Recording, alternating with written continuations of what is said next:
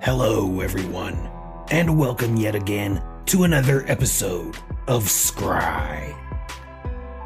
I am the Seer, your host into these glimpses into the obsidian mirror and conjurer of true tales of terror and paranormal fright.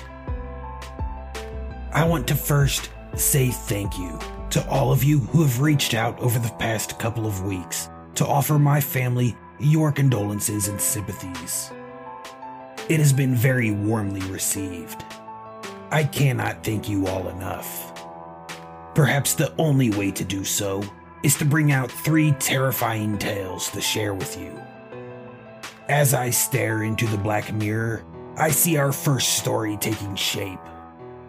Coming all the way from South Africa and shared by Hamrammer comes a story of his family dealing with an unusual piece of property.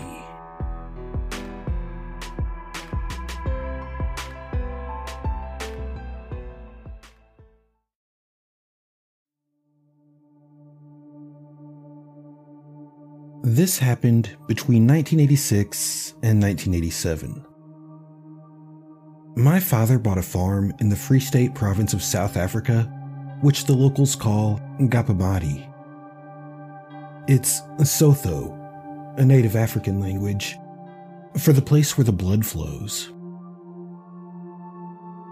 The first week or so, everything went without incident.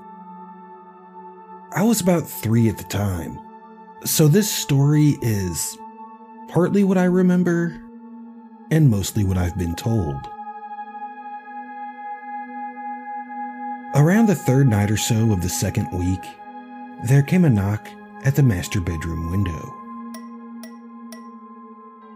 My dad opened the curtain to find no one there. Just as he got into bed, the knock came again. But this time, from the kitchen at the other end of the house. My dad got up, but again, found no one there. As he turned his back on the door, all hell broke loose. The knocking started again, but went in rapid succession from one window to the other, covering the whole house. As my dad gathered all of us together, it suddenly started raining rocks. It went on like this for the rest of the night, until the first African plovers started their calls in the morning. And then all went silent. Apparently, it did not only torment us as the owners of the farm. The farm workers who were left the next morning didn't want to start work out of fear for the Tokolshi, which is a small, hairy, mischievous spirit used by witch doctors to do their bidding, as they believed it was responsible for the phenomenon.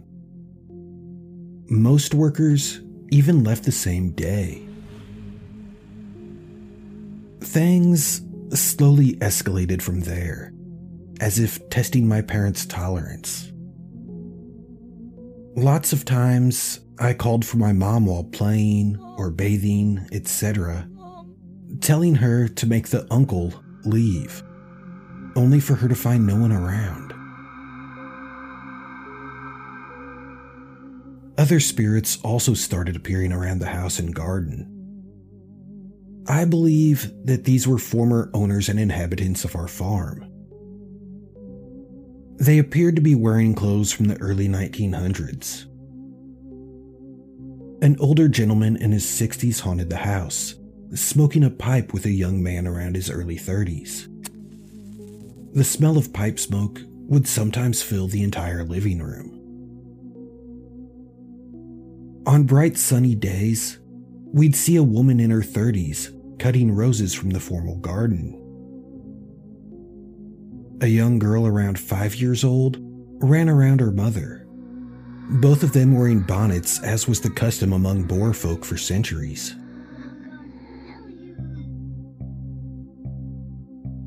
A few nights later, my family heard the neighing of horses in the old stone kraal, which is a type of cattle or livestock enclosure. There was the sound of hooves on the ground, the muted voices of men talking or discussing something, and the sound of the heavy iron gates swaying open, followed by a voice calling, "Voorwaarts, man!" It roughly translates from Afrikaans, which is closely related to Dutch, to "charge, men." The horses would then bolt from the open gates, circling the house, accompanied by the sound of horsewhips. This usually lasted around 30 minutes every night. The creepy part is that the kraal was used by the Boers during the Anglo-Boer War of 1899.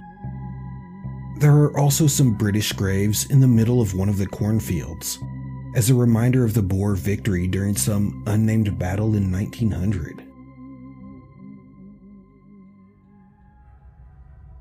One day, my mother cried out in fear. Our healthy Boerboel dogs were lying on their backs, with their eyes turned back in their sockets, their mouths foaming. At first, my parents thought the animals had been poisoned. My father fetched the pickup, put the dogs on the back, and rushed towards town to take them to a vet. Just as my father exited the gate at the border of the farm, the dogs suddenly got up and acted as if nothing was wrong. This continued countless times, with the dogs immobilized for up to 15 minutes.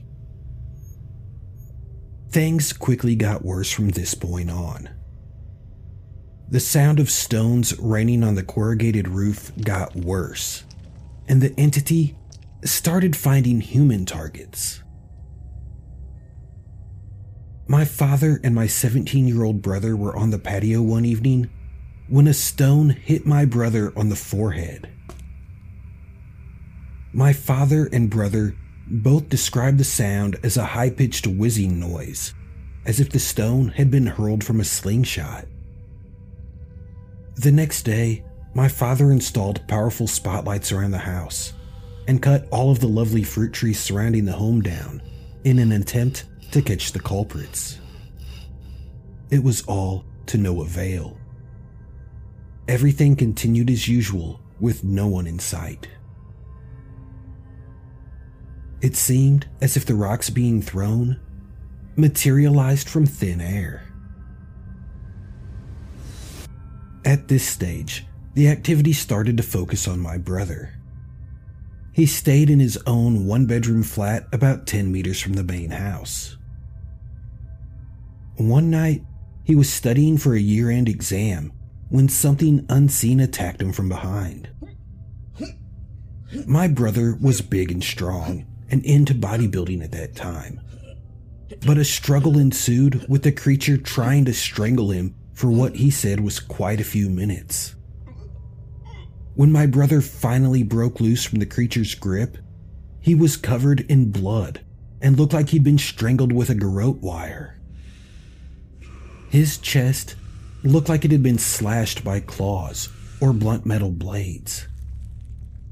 Today, in his 40s, he still bears the scars on his chest.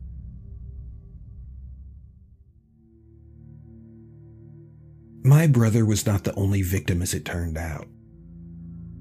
My mom was laying on the bed one day reading a book when she suddenly became paralyzed.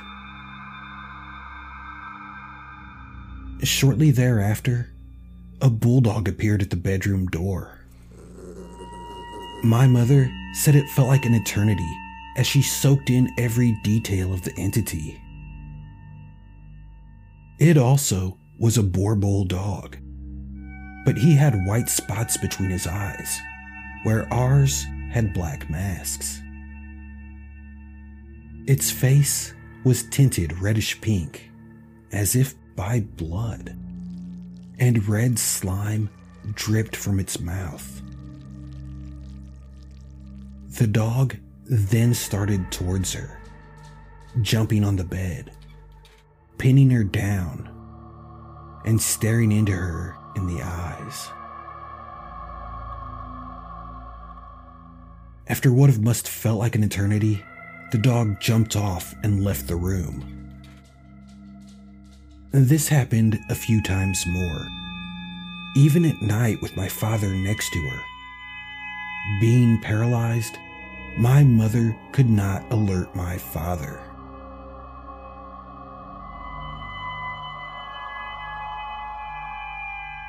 Being a stout Protestant Christian, my aunt did not believe the accounts she heard from my mother, so she came to visit with my niece, who was around 15 at the time. My sister and my niece were sitting in the bath when a stone flew through the window and cracked the tub between them. My aunt decided to brave the night and sleep over. But when we woke up the next morning, my aunt and niece were gone.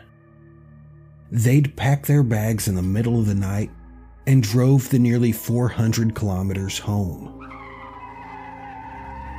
I actually admire her for her bravery, as she had to go outside and walk the 20 meters to her car. She said something happened in the spare bedroom shortly after she switched off the lights, but she refuses to tell us what happened to this very day. Although the activity usually started around dusk and continued until the first African plovers called in the early morning hours, activity started to happen during daylight hours as well. There would be whispering around the house as two dark shadows moved around. These same two dark shadows also circled the house every night. We believed that they were the cause for the poltergeist-like activity. It is actually reported by the natives that tokalashes usually work in pairs. At this point, the only time the activity ceased was when the police or people who did not have a close bond to the family visited. It immediately resumed after they left. Around this time, spontaneous fires started around the employees' homes. It started out almost harmless, but one day, some of the employees came bashing at the door screaming that one of the other workers' houses was burning down and that flames were leaping from the windows. The worker was on leave and the door was locked from the outside with a strong deadbolt. When they finally opened the door, witnesses saw that only the edges of the kitchen cupboards were burning. After the flames were extinguished and all of the smoke subsided, they were shocked to find that there was no damage apart from the burst windows and smoke. What? My parents now got desperate, as my father had put all of their savings into a deposit for the farm. Selling it then would have financially ruined them. The church did not seem to care and even alleged that my parents did this for the attention. My parents used to be respected people in town, as my father was head of the traffic department and a deacon in church. Suddenly, people laughed behind their backs, and most in town had abandoned my family at this stage. Some even accused my brother of staging it all. My dad was fed up of nothing working and contacted a traditional African witch doctor from the old Bophuthatswana. When the witch doctor came, he asked for a glass of water, looked into it, and told my father things of a very personal nature. Things very few people knew. Certainly, no one in town knew. The witch doctor started to perform a cleansing ritual before he removed a few boxes filled with stuff like fingernail clippings, hair, etc. He then went on to tell my dad that the previous owner had put a curse on the farm as he was pissed off because he went bankrupt and wanted no one else to stay for long. The night after the cleansing, a storm came up. But instead of thunder, there was the crying of a baby. Very freaky. The wind blew from one border fence of the farm to the other, about 1,500 hectares. And then almost everything stopped as suddenly as it had started. Most people don't believe my story. But trust me, sometimes the truth really is stranger than fiction.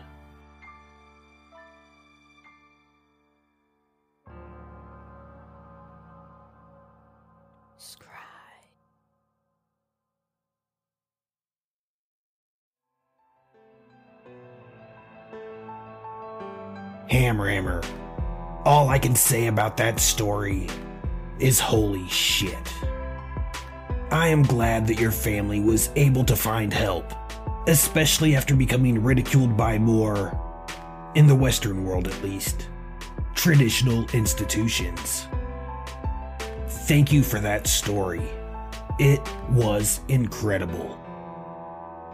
When we return, Texas Patriot will tell us of seeing something not quite right and rather unusual on the side of the road on a dark, lonely night. But first, this brief message.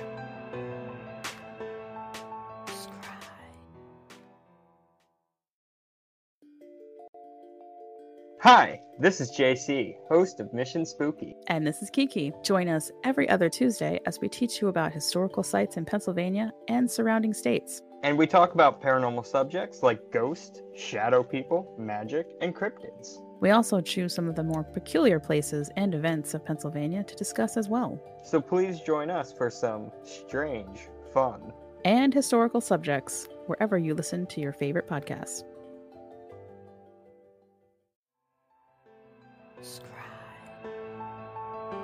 Welcome back to Scry. I know that there have been times where I've been driving late at night and thought that I saw something that may or may not have been there. Texas Patriot shares a similar encounter, but in his case, he had a witness with him. Let's listen into his tale of a spectral sighting of a spook on a dark Lone Star State road.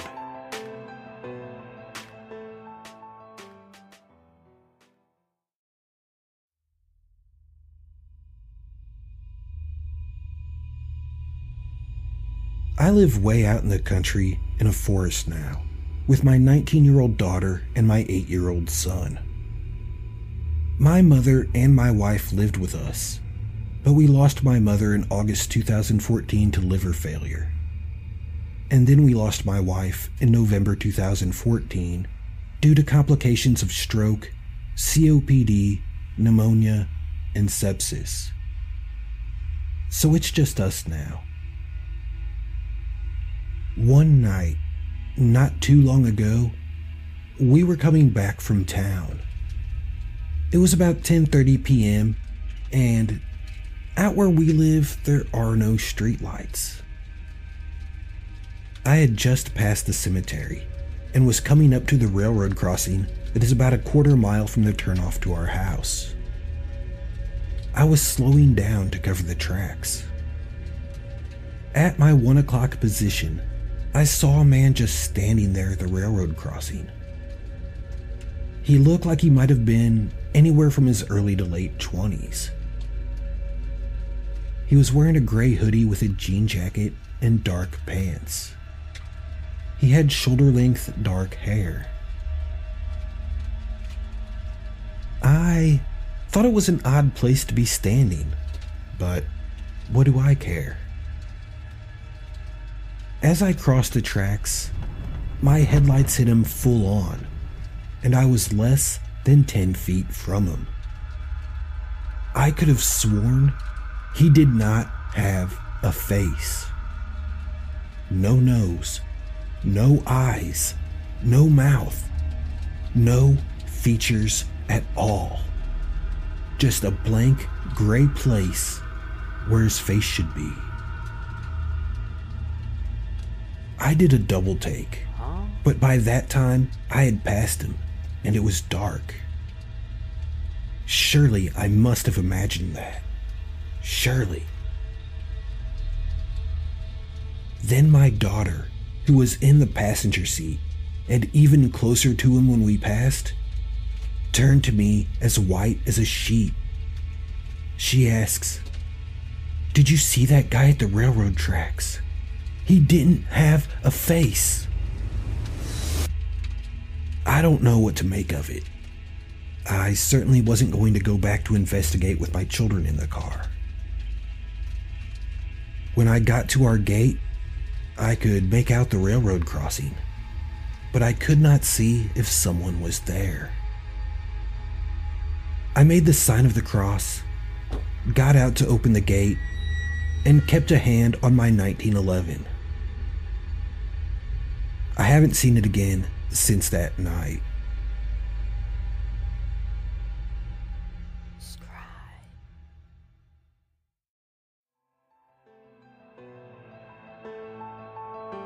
Texas Patriot, thank you for that story. And I know that some time has already passed, but I would still like to offer my sympathies to you and yours for the loss of your mother and your wife. I am sure that they are watching over you and your children always.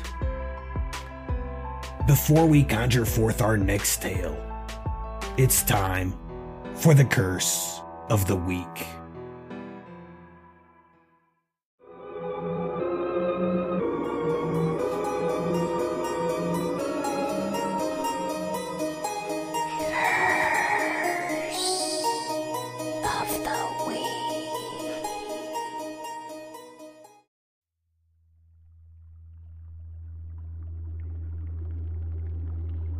Some Eye of Newt, Loch Ness Monster scales, and a wing of bat, and shit. I think I just made COVID-20. Let's keep this on the DL. For this episode, Stacy wished to curse her friend Jennifer, and I have mixed the necessary ingredients for just such a curse. Jennifer, you have been cursed. May you be bitten on the titty by an angry goose. So let it be done.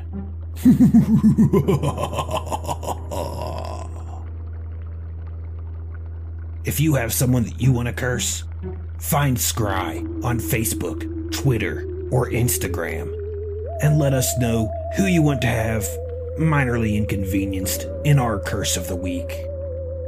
But now, back to our stories.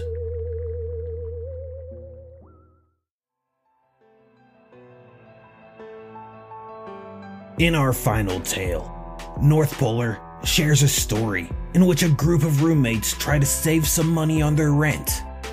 But things take an unsettling turn that may involve multiple deaths, jewelry, and a cameo from a fucking Furby.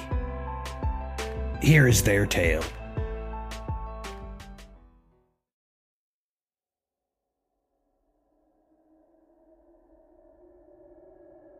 Here's an old story from when I was barely out of high school and had my first apartment with roommates.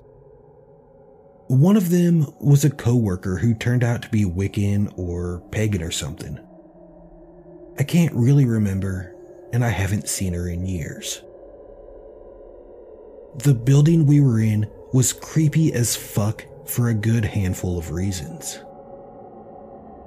The bedroom wall would get scratching noises randomly for a couple minutes here and there at night, except it was 15 plus feet up in the air.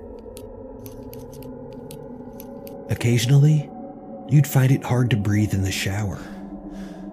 The tub would randomly start and stop, and there were large, and I mean large, water stains on the ceiling, among other things. Anyhow, we did odd jobs for the landlord for a break on our rent. This was probably July 2004, I think, so the weather was in the mid-70s or so. Anyhow, the landlord, or slumlord to be blunt, wanted the apartment above us cleaned out, and we'd get a decent chunk taken off of our rent. So we figured, why not?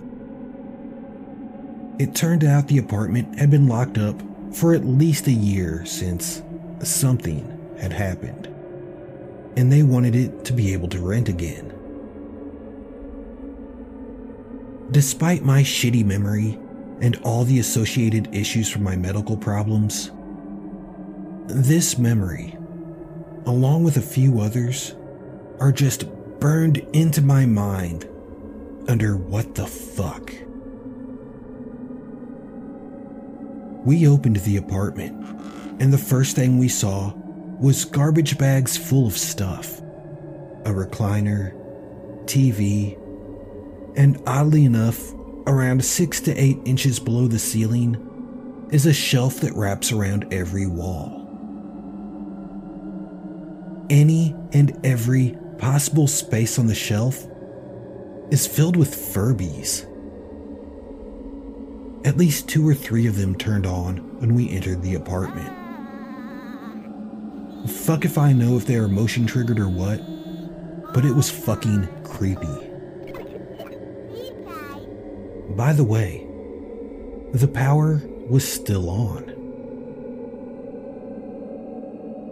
Picture a large C shape for the apartment. Entrance, living room, and kitchen are 2/3 of the shape, with the top being the bedroom and bathroom. Stepping into the bedroom, there was luggage, more bags, clothes, and stacks of paperwork everywhere, with the bed in the middle of the chaos and small shelves on the walls. Almost as if they were in the middle of packing in a hurry when something had stopped them. After a step or two, it was like I was put on autopilot and just watching things happen.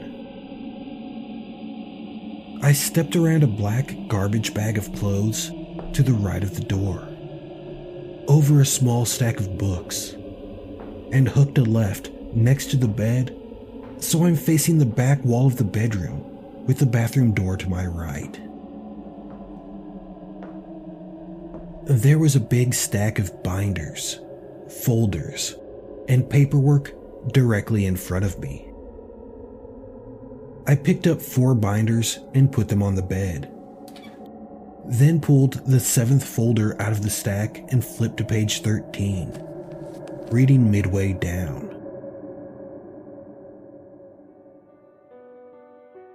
Next thing I know, I'm in the parking lot with my roommates looking at me and asking if I'm okay. I'm fine. I'm shaking and freezing cold in the middle of a clear-skied summer afternoon. Somehow or another, I ended up with a diamond necklace in my hand, and I'll never forget the name Charity Hamilton. We, because fuck going in there on my own, went back just to put the damn necklace back from wherever it came from, which apparently was on a dust-covered shelf on the far other side of the bed that nobody saw me get anywhere near. But you could tell from the dust outline of where it was. Supposedly, at least. I don't remember putting it back either. But I apparently took a lot of care in putting it back exactly how it was previously. According to my roommates, and to be blunt, I've never bothered to look it up, as I don't want an answer to this. It turned out that a year and a half prior, there was, I think, a triple murder upstairs. A lady had run off with her girlfriend and brought her daughter with her. the pissed off husband found out where they went and killed them, finishing by strangling Charity, the daughter, in the bathtub.